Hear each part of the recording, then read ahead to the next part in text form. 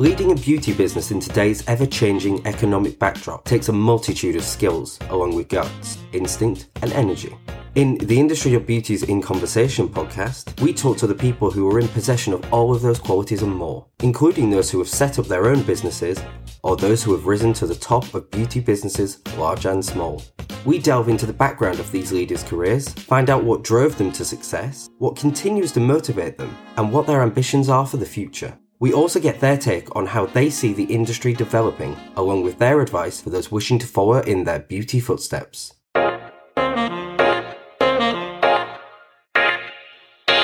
Lauren Bowker is the founder of The Unseen Beauty. With a background in material science and design, Lauren entered the beauty market to help transform how people see, think about, and express their beauty. The Unseen Beauty first launched with a hair colour called Colour Alchemy, which adapts and changes colour in response to changes in the temperature and sunlight. Lauren speaks to Sophie Smith, news and features writer at the Industry.Beauty, about the inspiration behind the brand, how the products work, and why innovation is so important to the beauty industry.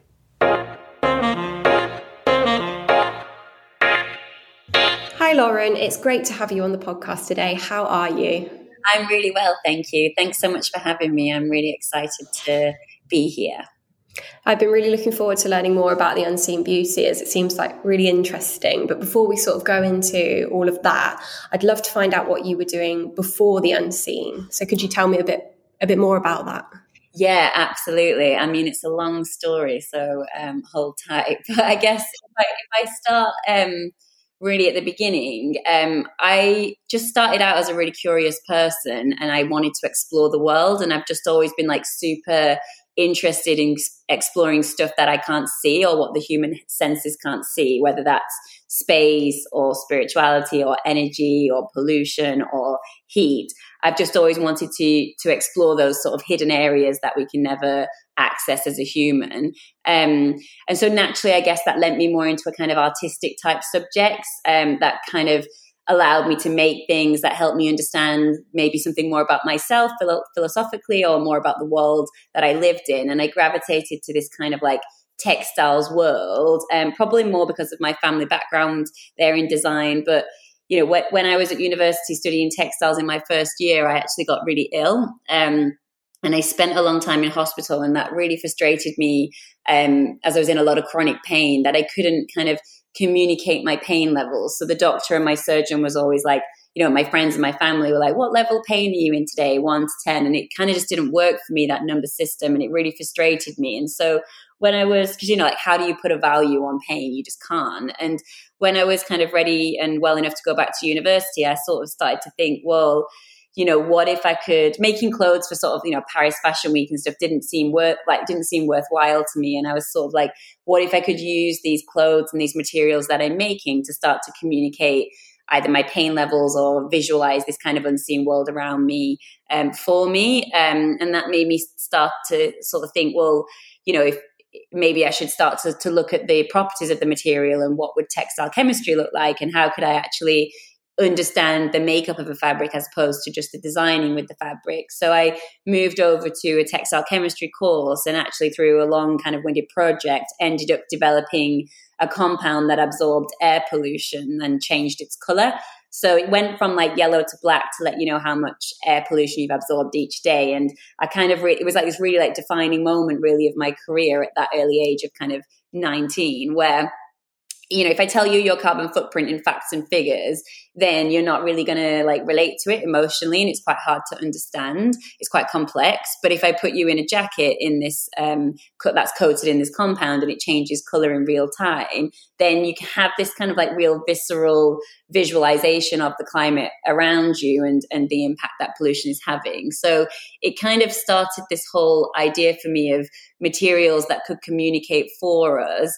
And where, you know, what would they look like? What would they be? So having spent sort of 3 or 4 years in the science lab from a textile chemistry point of view, I then went on to the Royal College of Art to do my master's, because I wanted to surround myself back with those really design-led people and start to think about, if I'm going to create science that changes color, what color should it be? What should this material feel like? You know, what philosophically and, you know, design-wise, what should I be creating? How can I give it meaning? And that led me to a kind of really to learn the processes of the industry, but also back into a design practice. And then I kind of got spat out of the RCA and went to be a reader at the Royal Academy of Engineering on the future human and the future home. So it was very much looking at future materials for 2020, weirdly, because we're in that now, and beyond, all the way up to 2050. And I was researching these incredible materials that all did, really impactful stuff that could save people's lives, that could connect people in new ways, and that could ultimately show what a future human would be doing. But I wanted to make it real. I didn't want to just write about it. And was very lucky to win a government grant with the British Fashion Council with a proposal I put in around about a wearable tech that could visualize emotions in a fabric rather than an electronic circuit.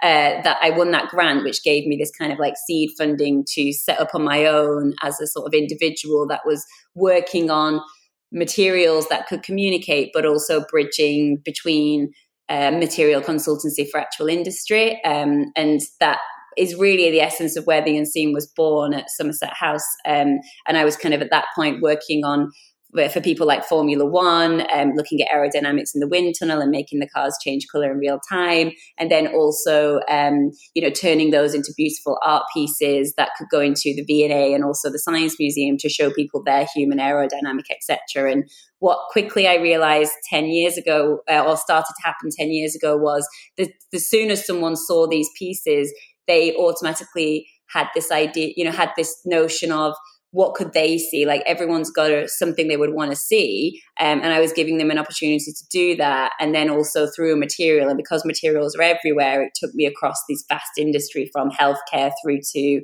automotive, space, and fashion. And the Unseen sort of went from just being me through to being kind of material consultancy to an outsourced R&D laboratory, and then to kind of all of that hybrid, I guess, and it's bridged today, which has a direct-to-consumer arm in beauty, but we also still have our labs here in Dalston, where we work with other individuals to see their unseen. So there you go, a really long-winded version. That's good. It does sound like you've certainly been very, very busy. So obviously you mentioned that you've had quite an extensive time looking at like textiles and fashion. So what then inspired you to launch into the beauty industry and take a tackle at that? Yeah, again, it wasn't an original place that I thought I would explore, but actually, if you think about the skin and the hair, it really is just another material. And it came about really sort of 5 years ago, because I was asked by Days to write a piece for Fashion Week on women in science. And I'd always thought of the skin and hair as this material and as beauty as a tool in which to express and extend our kind of inner self outwardly. And I see that we're born with this kind of brain inside that tells us who we are, and then this shell outside. And often those two don't always communicate. So what if we could use the hair and the skin as a way to communicate that inner person outwardly? And our skin, it's alive, it's ever changing, and it's evolving with us, and our emotions, our environment. But our beauty products don't really reflect that change. They're quite static, and they mask all that living energy. And I started to think, what if they could? And in our labs here, I made a really short video of a concept formula of a hair that changed color, to sort of just show, makeup and beauty, it is science, and it is, it's very female led. And I thought that the notion that, it's very female oriented. I don't know whether it's female led at this point, but what if we could start to reframe beauty as a science topic and start to think about what we could do with material science and how we could open categories that hadn't been opened before. And so this hair that changed color to the environment is just a really beautiful video of a model whose hair was black, and then as the wind passes across it, it goes red. And overnight, it got 80 million views. This was before TikTok, so viral in a world where viral wasn't, as known as it is today. And to be honest, I was just really shocked. It stopped me in my tracks. And I started to think, wow, why are so many people intrigued? Why are these 80 million people around the world so sort of, mesmerized by this idea that hair could change and respond and reflect to them? And that, opened up this idea of material science bringing new expressions. And then I really honestly wanted to just give the world the tools that it didn't have to do that. And I see the beauty industry as a massive place to inspire people. You know, I don't get out of bed to make money. I get out of bed to try and connect people to learn more about themselves and their world. And I see beauty as a perfect place to do that. And the fact that it is a science-based area, I also realize that there's not a huge amount of innovation happening in the color cosmetics sector. There is in skincare, there is in other areas, but not in the color sector. And the fact that the industry is all about creativity and science and expression, but we don't seem to have been moved on from the sort of original formulas that were approved by the Coty's and the L'Oreals of this world over 50 years ago. So yeah, that was kind of where the conversation started. And if you think of the purpose of the unseen to ultimately be revealing to the world what it can't see for itself, you know, what that looked like under a beauty lens felt super, super exciting. Absolutely. No, that sounds pretty incredible. So if we just think about sort of the Colour Alchemy in relation to obviously the hair care, can you in a sort of easy way tell me sort of how it works, if that makes sense? Yeah, no, totally. So Colour Alchemy is, have you ever seen a peacock feather? Absolutely.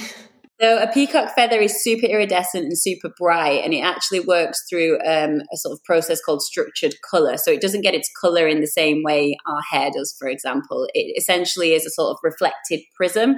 And what we did was we took the basis of that kind of concept of a molecule that could reflect light as opposed to a static kind of pigment molecule, which you see in normal hair colours. And we tuned it to be able to respond to temperature. So you put it on the hair, and then what you get, for example, what you get in one scenario is a really, really bright looking peacock feathered colour on your hair that will shift dependent on your angle. But then with the added extension of it changing color to temperature. So as you move through your environment, as the sun hits you, it's super alive and it's sort of never static. It's always changing with you and going through those beautiful iridescent tones that you would see on a peacock feather or a scarab beetle or those beautiful morpho butterflies you see in the Amazon, those purple gorgeous ones. That's really interesting. And I know obviously you also sort of branched out into makeup and you do something called, is it the Spectra eye colour? Could you just tell me a little bit about how that works as well? Yeah, Spectra is a great one. That's our first product that we launched as the Unseen Beauty. And it actually came about because I was at a gig and I was watching people see the artist through their phone. And I don't really experience my life through a digital lens. I'm very physical. But I realized that there was a whole world out there that experiences their world digitally through these lenses. And I just thought, wouldn't it be great to create a color that could transcend these two digital and physical realities? So Spectra is that color. It's an invisible color in reality, or it's the color you put on. So it's either invisible or black. And then when you take a picture of it or you see it through a screen, it becomes this like otherworldly reflective silver. So we call it a makeup for the metaverse, but it was actually invented sort of 5 years ago. So it's kind of mad that now reality and metaverse and digital physical is, you know, hugely popular after the last 2 years, but actually that color and that idea of colors that transcend different realities is something we're kind of always working on. The digital reality is just another reality we have as humans to explore. So how long would you say, so thinking back to Colour Alchemy and the Spectra eye colour, how long does it sort of take to develop this sort of thing? Was one quicker than the other?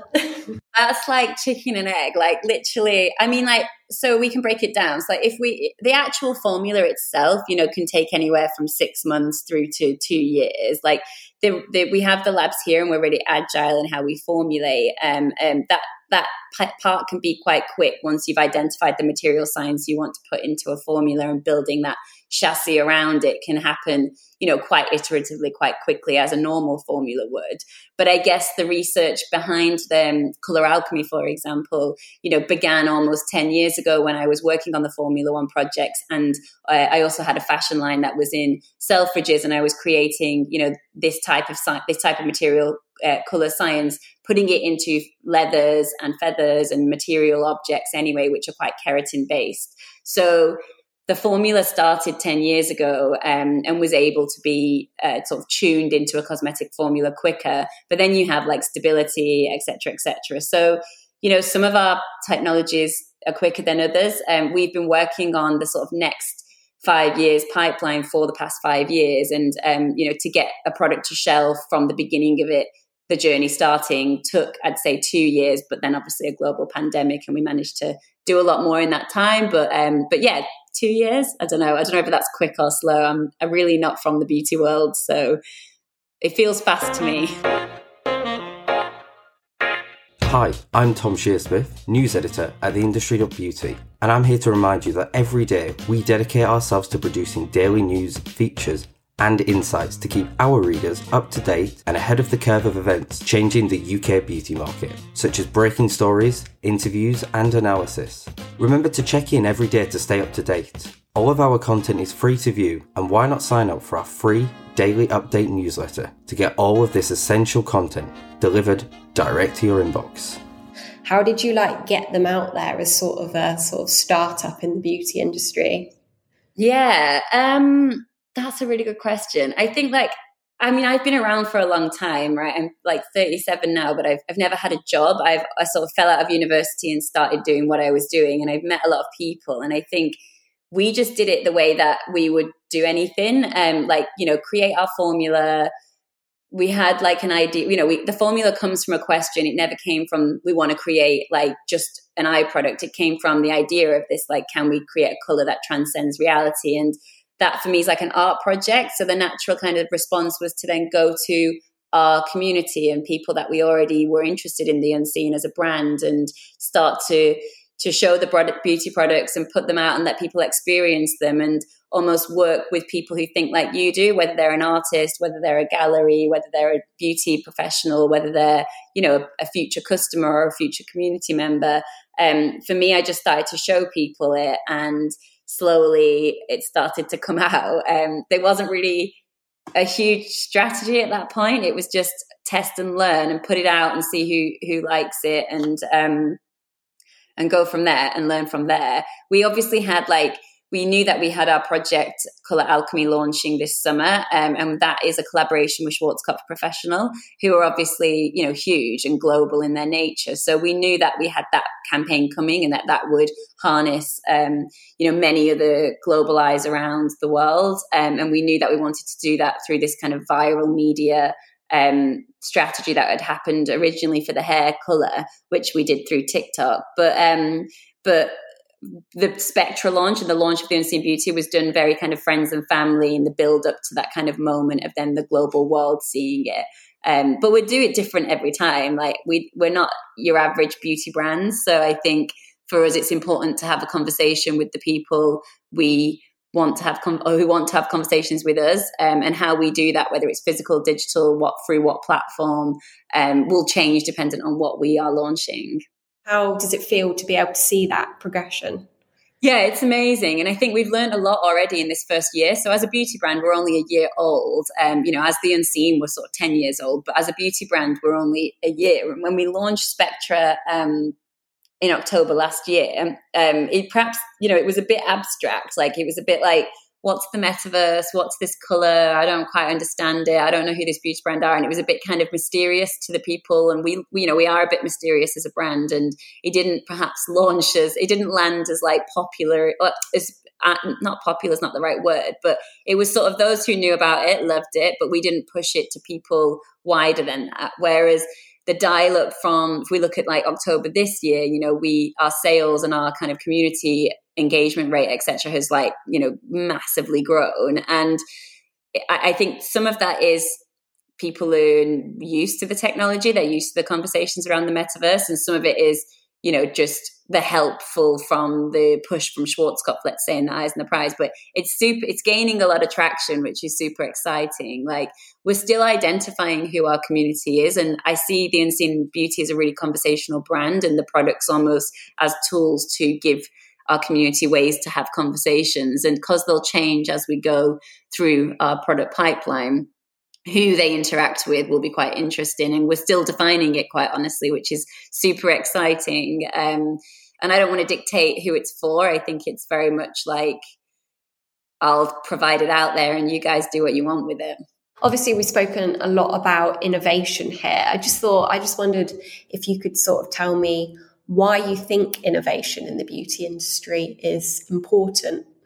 Yeah, I think innovation in the beauty industry is, it's super important. I think it's important to move the dial forward, not only to create, better products, but to inspire almost a better world, that allows us to learn more about ourselves and the planet in doing so. And I think, we have an obligation to leave the planet in a better way than we came into it. And I don't think the beauty industry is doing a very good job at holding themselves accountable for that. So I think across packaging, ingredients, and also the way in which we experience beauty, I often talk about that them being quite toxic areas, and how do we use innovation to make it better, really. Like, it's not often a very, I don't know what the right word is, but it's, we can do a lot better in all areas of beauty. And I really do see material science as a way to, and innovation as a way to help that move it forward. The planet is something that's quite important to you and the brand. So can you just tell me a little bit more about how sustainability or being eco-friendly sort of translates into the products? Just give a little bit more detail. Yeah, I mean, it's really tough in beauty. Like, it's really hard to be, the definition of sustainability in itself is like ridiculously hard to put into practice, right? It's really overwhelming. And I think, like, for me, I sort of just previously mentioned, like, I dream of a world where we only kind of leave our experiences on the planet. And I think that responsibility to leave the planet in the same way, if not a better shape than when we entered it, it should be on the brands. Like, it shouldn't necessarily just be on the customer. And I think, the problem isn't that there is a huge overconsumption problem, but it's not, if we just sort of solve the end process, we're never going to get anywhere. We need to think through from the beginning, like, why is overconsumption a problem?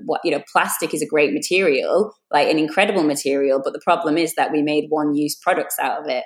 Like, it's a material that never degrades. So don't make products that you're going to use once out of it. And this idea of, like, the design linked with science, linked with the psychology of why, and only creating products, I guess, that have reason for being in the world, is something that I don't think is addressed on a mass consumption in beauty. And I believe that it is on us as brands to make that change. And this idea of, like, science and education having the power to do that is something that gravitates for me.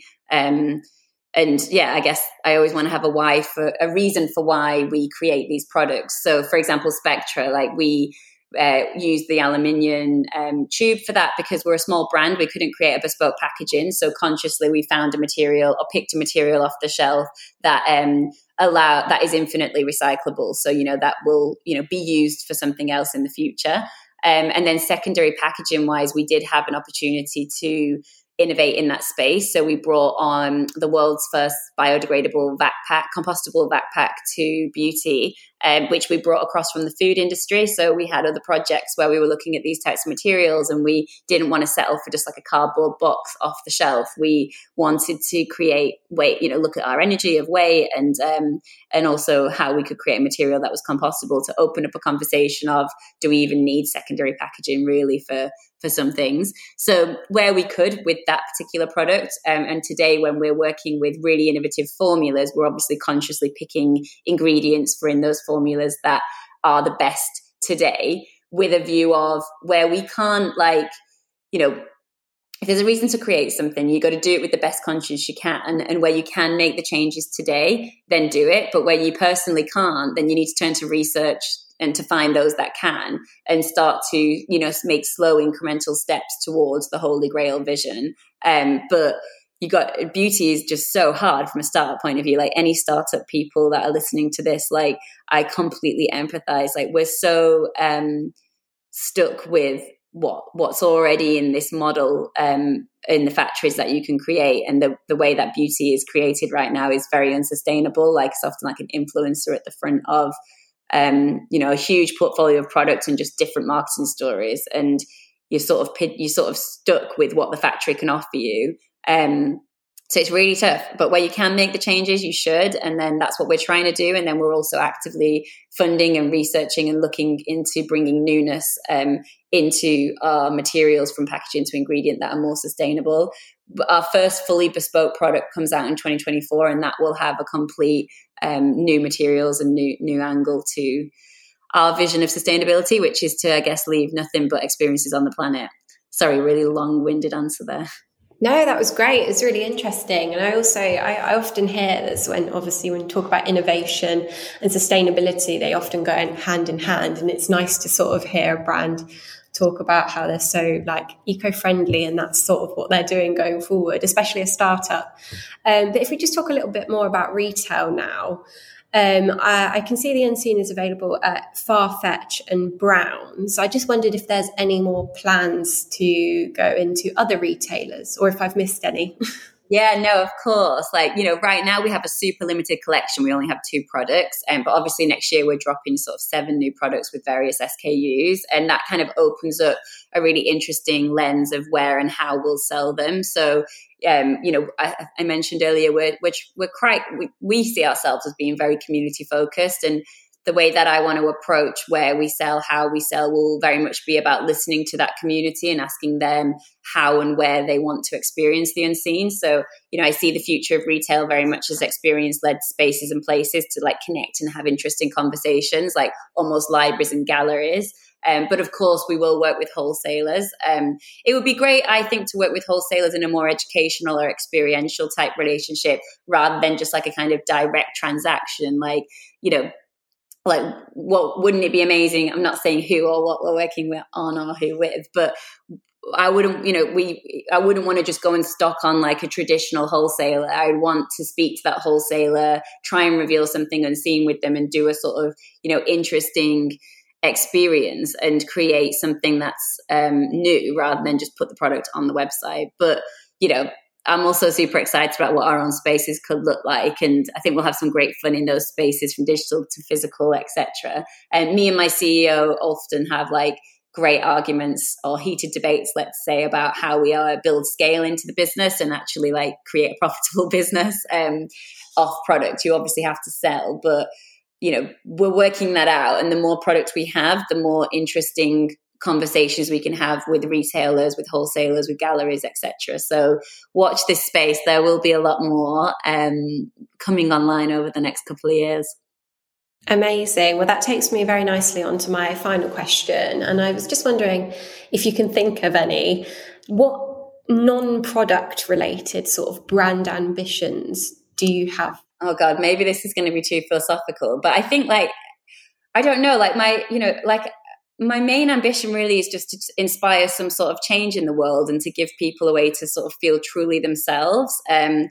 If one person, gains a new perspective to see the world or even themselves in a way they hadn't done before, then to me, that's like the best ambition the brand can have. Like, I want to create, things we've never seen before, and like represent people in ways they've never been represented before. And the fact that it's a beauty brand to me doesn't really matter. Like, that's just a tool in which to be inspired.